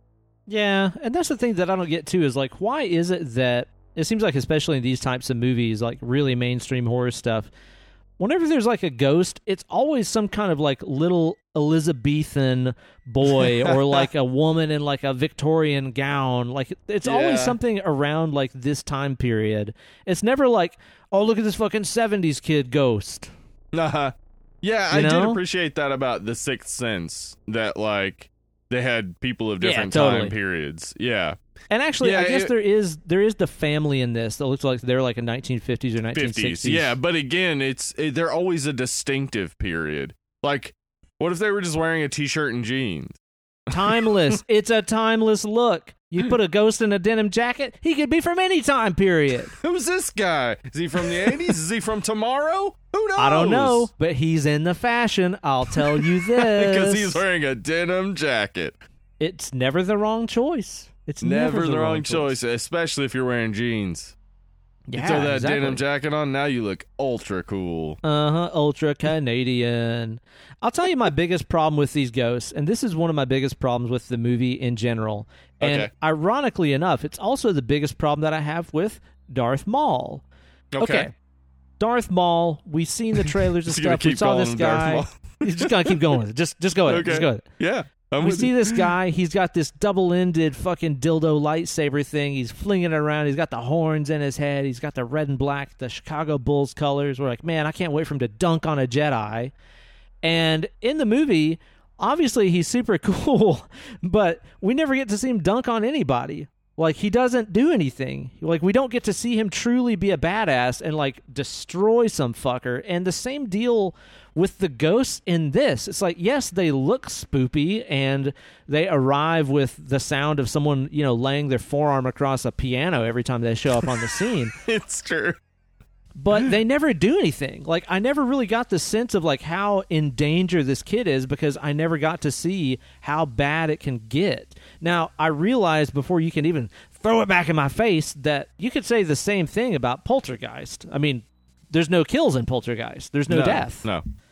But I don't know why it works there and it doesn't work for me here because I never got the sense that these people were truly in danger, considering that the demons and ghosts never do anything. Well, I think what you're maybe dealing with is that the poltergeist doesn't show the enemy. That's true, yeah. So there's no expectation that anything happened beyond what has already happened, because what already happened is mysterious. We don't know what's happening to her in this other realm. So that's true. We never see that side of the veil. Yeah. Yeah, that tension's always there. We don't know what's going on. with this, because they show it, they then need to take it somewhere, and they don't. Yeah. Yeah, Yeah, like that's if you're kind of going to it. show We all do these see it, ghosts, yeah. they need to be an actual threat. Mm-hmm. I think so. And Let me see I them don't know tearing a if they soul are. apart. Yeah, I don't think they are. Like, even the guy who keeps showing up in the baby's room, you know, he's creepy, and he gets all up on Rose Byrne, but that's all he does. Yeah. He just like corners her and like is scary. Pretty much. That's it. So yeah, I think because you show all these, you have to push it further. One of them has to injure or kill somebody, and I guess that happens in the end. But you know, we see Patrick Wilson kill Lin Shaye. Yeah, totally. Not the ghost kill Lin Shaye. So it still isn't like we know it's the ghost in him, but it's not like we're not getting the resolution of the spooky thing we saw earlier. That spooky thing is not harming someone. We're seeing Patrick Wilson do it. So Yeah. you're right. It doesn't work. There's that disconnect there because they took it into the further. They needed to take it further. Yeah, exactly. Yeah, because that's the thing is like, you know, the one kill that happens here, like you said, we do see at the very end of the movie, and it's like I can't retroactively feel scared for the characters now Right. that I know that these ghosts can kill people. Right. So it Yeah, just doesn't so- really work for me. No, but I mean, it's again, it's a business decision. It sets up the sequel. That's what it was supposed to do. It was supposed to make you be like, oh, I got to come back and see the sequel to find out what happens in this movie that I just paid to see. Yeah, but I mean, also look at how, let's just say by comparison, another similarly, you know, somewhat family-friendly piece of the horror world. Like, let's look at the TV miniseries for It, where it starts with right. this little kid on the tricycle out of the clothesline getting eliminated. Like, we see Yeah. right away there is an imminent threat. Absolutely a threat. Yeah. Yeah. You you're know? right. Seems like they Yeah, could have this- showed us like another kid in the neighborhood, or maybe even another kid that was at that house or something like that. Yeah. That did get taken into the further. That way we would actually be nervous for these characters instead of just being like, well, I don't know, anything could happen. This kid's in the further. I don't know. I've never been there. I've never seen anything bad happen there. Maybe he's fine. Maybe Yeah. he has a good time. Maybe it's just like a nice long rest. I don't know. Yeah. You're right. I mean, it relies entirely on musical stings and jump scares. Beyond the, you know, already interesting creative ghosts that they've made, they don't do anything with them. So yeah, it consistently fails at pushing the horror to something that would make it actually work Yeah. well, which I think there was potential in it at the beginning. I think the second half drops off pretty precipitously. Like, it's just hard to care about it in the Mhm. second half. Like, as you said, because the stakes just aren't there. Yeah. Well, and also, too, like, Poltergeist did such a good job of painting us this picture of this American family with a working dad in this, you know, carbon copy neighborhood that they live in, and they have a family unit that seems believable, that we like. We get to spend time with the kids, you know, before anything bad starts happening. Like, we have the breakfast table scene with the kids and all this other stuff. Even the scene with Craig T. Nelson and the kid counting the lightning. Like, it builds this relationship between the kids and the family that when one of their own gets ripped away from them, like, you're rooting for him to get the kid back. You're involved in it and stuff. In this, the bad stuff just kind of happens right away before I can even really get to know the family or care about these characters. And honestly, too, something that I don't see a lot of people talk about this is, like, Patrick Wilson as the dad kind of sucks. Like, he's kind of a dickhead for a lot of the movie. Yeah, he just disappears and stays at work so he can avoid being at the house. But he never has a character arc either, where he's like, I spent all doesn't. this time at work and I could have been with my kids and now one of my Right. kids is gone. Like, there's none of that. No, he just like, and he doesn't make any sense either, because he'll just be like, yeah, I'm interested. I accept the idea that maybe we should bring in a paranormal investigator. Oh, they want to do something? No, you can't do something. Oh, they should do something. Like, what? It's just like within 5 minutes that all happens. Like, the character's and then also so too, when it's just like, inconsistent. oh yeah, also I guess I used to do this astral projection stuff when I was a Right. kid, And now I forgot remember. about it. Yeah, now I Right. remember about it. Like, really? Like, that's the tidiest way to tell that story? Like, it's cool. I like the almost X-Men like sort of thread that this has, where this is like a family trait. It's like you pass this on to your kids. Your kids can astral project because you can. That's cool. But is that the best way to do it, really? Yeah, Like, he has I to get don't involved know. because he has this secret power that he forgot that he had. I don't know that his character plays out in any way that I would refer to as the best. I would say there could have been far more setup to he will be possessed at the end. Like, there could have been far more like indication of him being susceptible to these things, like anything other than just a sudden revelation. Yeah. Yeah, it turns out you've got the power, too. You've got the touch. You got the power! Uh-huh.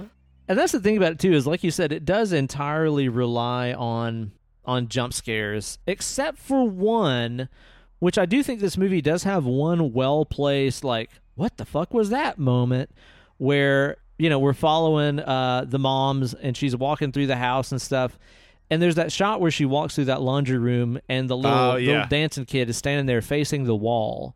Yeah. There's something about that, maybe just the fact that he's, like, facing the wall that's kind of Blair Witchy and spooky, and it doesn't draw attention to it. It doesn't have a musical sting. Again, the horror movie laugh track telling you something scary just happened, be scared. Like, it lets you see it if you see it, and if you don't, you don't. That works. And I think the creature design works, especially like when he's just walking through and like they're not really doing anything, like just how creepy that is. All of that, like, can stay. It definitely is good and interesting. But there are ways that everything else could have been done that would have made this work as just a good horror movie and could have still stayed PG-13. Yeah, I think so. It definitely just needed more meat there. More for us to really hold on to that we're worried about. Like, if you want to create horror, you gotta care about the characters. You gotta be invested. I think maybe Renee is the one character we get to know a little bit. We know that she seems unhappy being a mom, being a stay-at-home mom. Yeah. Because she's writing a song about the thing that she wants to be, which I guess is a songwriter. And she says she's looking west, which is strange because the house they're in is in L.A. Maybe she wants to move to Japan. Not sure. Is that where you go to make it in the music business? Japan? Sounds nice. I don't know. It could be good. Sure.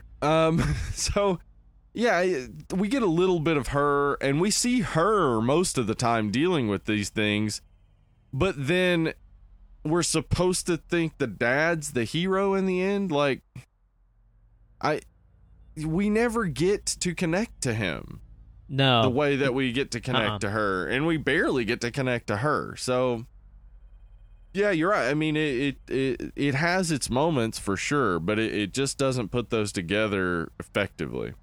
Yeah, I think so, man. And yeah, like you said, like all the jump scares and stuff like that are accompanied by soundtrack hits that I just find very uncreative. Yeah, it is just like strings and just hit a piano. It's tropey for sure. This movie goes with a lot of tropes. Yeah. Mm-hmm. I'm glad that has kind of become such a cliche that I think we're getting a lot of, horror movie soundtrack people that are, straying away from that and trying different things. I mean, it was like a couple weeks ago I heard I Got Five on it. And I realized, I was like, why am I getting kind of creeped out listening to this? And I was like, oh, Right. Because of us. It's like, that's not at all a song you would associate with a horror movie, and I don't even frankly like that movie very much, but it's like... I liked it, but that is another I love example, that they're though, of branching that out.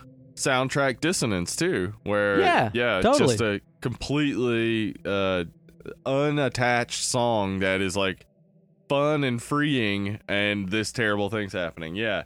Dude, when I think about some of the most, like, chilling original horror soundtrack stuff that's happened in my lifetime, man. I mean, obviously, I'm about to talk about Hereditary because that movie just rocks my socks. But like, take at the end of that movie when, spoilers if you've not seen Hereditary, it's the fucking best. Listen to our episode on it. But like, the music at the very end of that movie is like almost triumphant sounding. Yeah, and it's triumphant for the bad tinkly guy. Bells and stuff going on. And oh man, and the horns and stuff, and it's just like, it sounds like the bad guy won. This is great. And it's fucking creepy as shit. Like, that whole scene with a typical horror movie soundtrack like this, where it's just screechy, dissonant strings, it'd be like, fuck, man. Yeah, I get it. This is scary, you know? Yeah. Yeah, no, I'm with you. I like a sparser soundtrack. I don't like for the soundtrack to be part of the scare, but I do like for it to be part of the fear, part of the tension, part of the terror. But, you know, again, it's like I say that and realize that I say that as the person that this movie was probably not made for. It's like, I'm a person who has heard that soundtrack stab in 80,000 movies, and I'm fucking tired of it. It's kind of like, I'm so tired of hearing breakdowns and heavy music. But it's just like, well, but if you've never heard heavy music, and it's the first time you're hearing that, you probably think it's the fucking heaviest shit ever. Absolutely. Yeah. And so, this is meant, a PG-13 horror movie means you're really hoping 13-year-olds show up.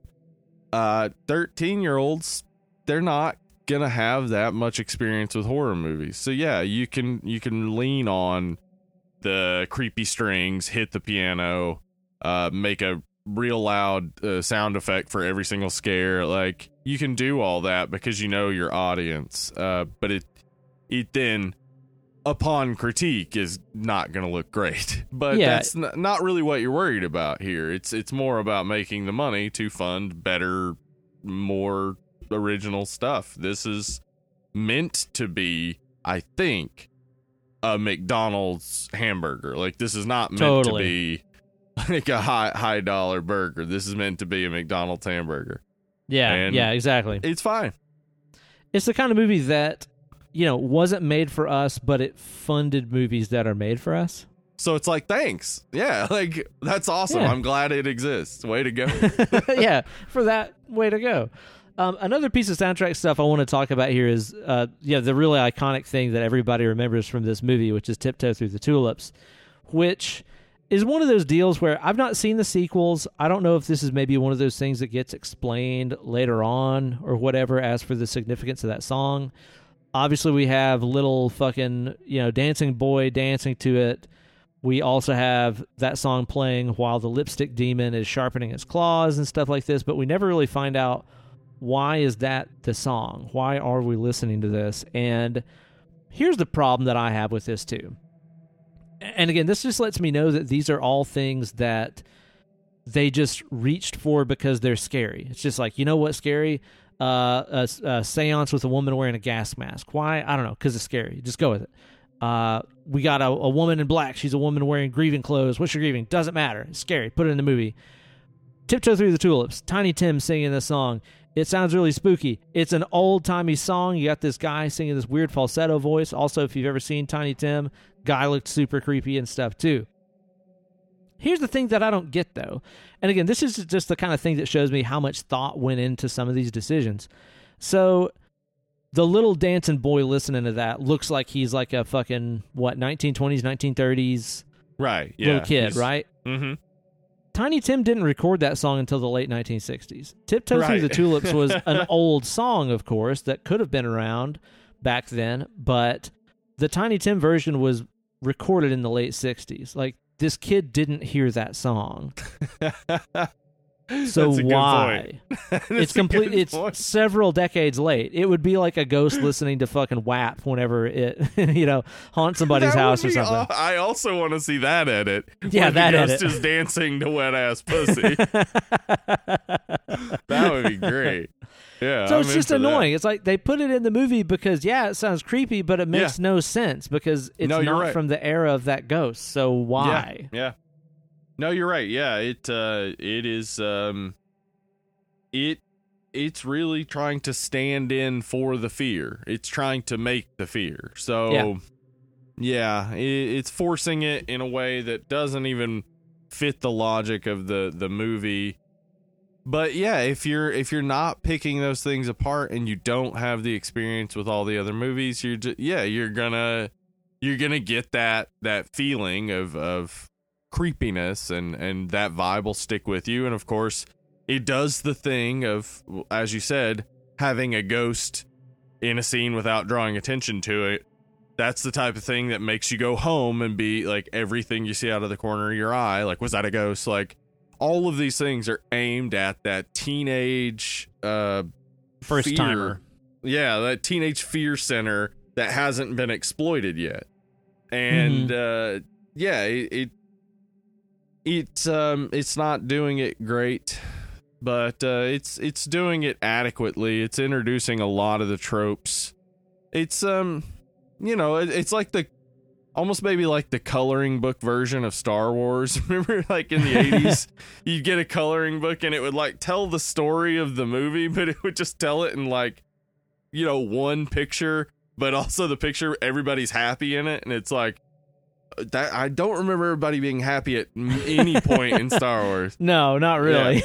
Yeah. So this is just like the squeaky, shiny, like coloring book version of what can be really great horror and what could be, but that's really not what they set out to make. Not that they set out to make a bad movie. They set out to make a good enough movie that would hit the right way with a teenage audience. And it worked. It did exactly that. Well, again, to keep drawing like the comparisons with like, heavy music and stuff like that, it really reminds me of so many times, in my time as a teacher, where I'll have some kid show up with a Avenged Sevenfold record or a Black Veil Brides record or whatever, where they're like, oh man, they got this like guitar harmony, they're playing this part and they're harmonizing together. Isn't that sick? And I'm like, well, yeah, it was sick when Iron Maiden did that like 40 years ago. And they're like, who's Iron Maiden? Like, I've never heard that. And it's you like, call the kid that's a poser why you and you think make this him is cool. leave. Yeah, exactly. Obviously. Duh. Well, I take his money. Then I'm not I going make to him teach leave. you a lesson because you don't know yet. You don't Wait, know. what? I can't teach you because you don't know. Give me the money. Get the fuck out. But it kind of reminds me of that, where it's like, I would get mad at people for not being exposed to that stuff when it's just like, oh yeah, you're a very young person. Of course you haven't heard that before. Of course you haven't heard screechy strings in a movie. Of course you haven't seen a ghost dancing to a spooky old vaudeville song. I've seen that stuff my whole life, kid. I've been around the block. Around the block. Yeah. I think it really is. There's not much more to investigate about this movie, honestly. If you watch the sequels, I would say they're all in the same vein. I'll put it this way. Even though I've definitely expressed that I don't like this movie, yeah, I would watch the sequels. I wouldn't like kick and scream and be like, no, you cannot. I refuse to watch these. Like, I would watch them. I probably won't really love them or anything, but yeah, I'd check them out, I guess. It sounds like they're mostly about the backstory of a lot of these characters and stuff. Yes. So, whatever. Yeah. The second... Okay, so technically they go, like, in timeline order, it's Chapter 3, then the Last Keys or whatever. I don't know, which was the fourth one. Then 1, then 2. And in 2, there's also some time travel-y bits. Little timey-wimey, huh? Yeah. I mean, they're not great, but that's exactly it. They are in the same exact vein as this, and I couldn't say one is much worse than this. Like, they're all on the same level. So if you like this movie, check out the sequels, because they're there. I mean, they really hit the same tropes and things that this hit. They continue the story, which is interesting. I mean, the further the demons, finding out more about all that stuff. That's all interesting. So yeah, definitely worth it checking out if they're on somewhere. Probably not worth seeking out. Word, yeah. I will tell you though, I mean, considering that this honestly does feel like a Happy Meal as a horror movie. Like this is very much meant to be the tropes of a burger menu all in one, convenient package for a kid to enjoy and get into. It'll fill you up. With that being in mind, I'm also glad and appreciative and somewhat shocked that they went with as dark of an ending as they did. Yeah. Not a happy ending in this movie. No, not at all. I like that about it. That is also, that's part of the hook for setting up a sequel. Like, knowing, totally, this could be our franchise if we can, keep it going. And I imagine most people, I know when I watched it, I was like, well, I want to see the second one. So I did. And then after seeing the second one, I was like, well, I'd watch the third one. It really is just like slowly convincing yourself to watch the next one and just being like, okay. And then watching it and being like, all right, I'll watch the next one, I guess. Like, it's not a bad thing. It's just like eating 4 Happy Meals in a row. Like you're not getting much out of it, but it's it'll fill you up. It's definitely, it'll scratch that horror itch in a way where I've watched a lot worse horror movies to scratch the horror itch. Oh, so I'm not mad at it, but it's not great. So you want to get to rating this thing? Why don't we go ahead and just slap ourselves a number? Let's go ahead and equate some person and all of their group's hard work. Let's just reduce it all down to a number. Yeah. That's entirely based on my opinion. Yeah, entirely based on the opinion we have, based on the little information we have, and seeing the movie. So that's fair. That's totally fair. That's pretty fair. All right, Steve, what you gonna rate this thing on a number scale?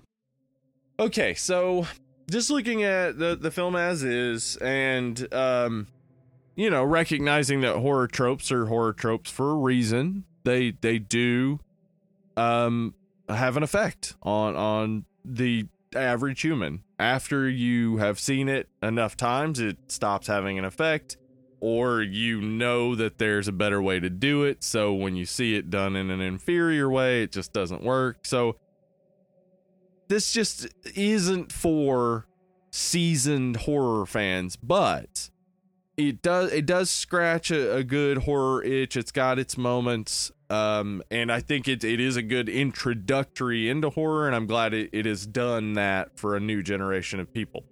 So I appreciate it for that.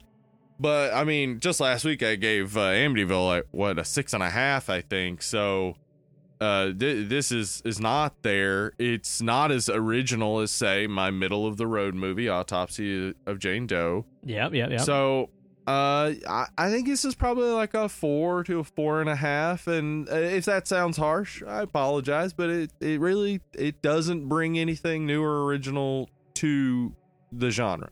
Yeah, totally. Which a movie doesn't have to, but when you're relying on so many tropes, like, you got to give us some twist on it, right? Yeah, exactly. And it's especially one of those deals where it doesn't bring anything new to the table for jaded horror veterans. Right. Yeah. Yes. If you've been watching a lot of horror movies and you've seen stuff from over the past, 40, 50 years, something like that, you're not going to be really seeing anything new in this movie other than new faces and new actors and actresses. Honestly, this is kind of like somebody asking me to review a Disturbed album, where it's just right. like, was the production good? Yeah. Were the tones were okay? Did the guys on the record play good? They played fine. Like, they played the songs on that record fine. Ooh, whatever. Was it anything new that you ever heard? No. I've heard all of this stuff before. Do you think that young people that never listen to heavy music would like it? Yeah, totally. And it would maybe get them into new things. Another thing I would equate this to is a Waffle House steak. This is like ordering a steak from Waffle House, Steve. Yeah, bad call is what that is. It's just a bad call. But at the same time, you leave that meal going, I can't believe they made that for as cheap as they did. Yeah. It's like the technical feats of this movie and the production schedule and all that stuff are insane. I mean, if you gave me $1 million in 3 weeks to make this movie, What the fuck? I couldn't even begin to. Yeah. You know, so it is impressive on that level. And like I said, I love that it has been a gateway horror movie to a lot of young people. You know, I think we're just entirely a whole generation too late to enjoy this, and I don't think that it was made for us. Right. You know?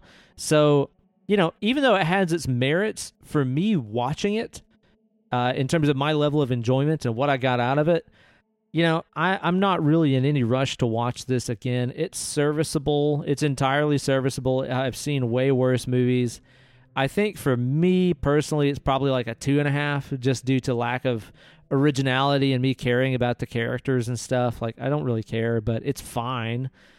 But again, that's like me reviewing a Disturbed album, which sold more copies than anything I'll ever have my name on in music. So, right. What do you know? What do I know? You know? Yeah, it's I mean, yeah, it's aimed at an audience for a particular purpose, and if we were to judge it for that particular purpose, it's like a 10. Obviously, it went from a $1.5 million budget to almost $100 million. That's exactly what they wanted it to do. Like, yeah, totally. Yeah, mission accomplished. Fuck. Yeah. All right, Steve. Next week on the show, we are going to be covering a historic horror heavy hitter from hell. And this is one that we just drew. Well, I say we, it was you, just drew out of the smoking bowl of Patreon submissions of movies that we could one day cover on the podcast if we draw them out of the smoking bowl. It's so succinctly named. Steve, how can people get access to that smoking bowl and get a vote in for a movie of their choosing? Patreon.com/Dead and Lovely. You head on over there. Become a patron at any level. You get access to our what you call nudes. Our dick nudes, pics, our dick butthole pics, photos. A lot of those over there. But as well, there are also Patreon exclusive episodes where we talk about other horror stuff, horror anthologies. We also did recently. What's that called? Host on Shudder, which is less than an hour, so we figured we wouldn't do a full episode on it. Still anyway, counts. Head over there, become a $5 patron, and you get to submit a movie title to go into the Smoking Bowl. One gets randomly drawn each month, and we cover that movie. This month, we pulled out Rosemary's Baby, which was submitted by Jen Luke. So we're going to be talking about Rosemary's Baby next week. Oh, yeah. That's going to be a rip-roaring thrill ride because that's an awesome movie directed by a not good person. Not good man, yeah. So we'll have stuff to say about him for sure. But also, the movie. I mean, it speaks for itself. It's fucking great. Yeah, there's so much to talk about there. So I'm excited to get into that. Yeah, me too. I think that'll be a great way to kind of usher in the October Halloween season and stuff too, because that'll be coming up here towards the end of September. We're rolling into October. We're getting super spooky. I think it'll be a good one to kick things off. So you guys be sure to tune in next week. In the meantime, if you want to make us happy and do something that don't even cost $1, it don't even cost a penny, it don't cost nothing. Go on Apple Podcast, rate and review this podcast. I've seen a few reviews pop up recently. 5 stars. I like them. Give me that 5 stars. Drop 5 stores on this show if you want to help us out. Really does. Just takes a second of your time. Doesn't cost you a dime. So really, really, like, if you want to help us, that really does help. Helps us show up in the search engines, all that kind of shit. So, yeah, go in there, rate and review the show, and tune in next week. We'll be talking about Rosemary's Baby, and follow us on Instagram and stuff too. Yeah, Instagram and Twitter at Dead Lovely Pod. We're on Facebook, facebook.com/Dead and Lovely. We also do the Friday night streaming chat. As I mentioned earlier, we did prom night last week. No idea what we'll do this week. I'll figure that out sometime in the next couple days.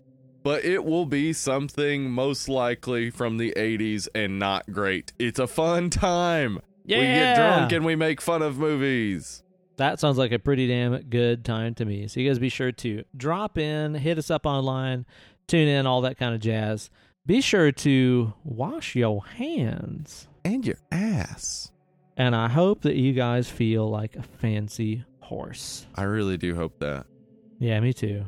I mean, what bliss. What bliss. What bliss. To live a life as a fancy horse. Golly, if we could only all be so lucky. Yeah, it would be great. That's right. All right, we'll catch you guys next time. I've been Uncle Ben. I've been Hollywood Steve. Billy Jack, bitch.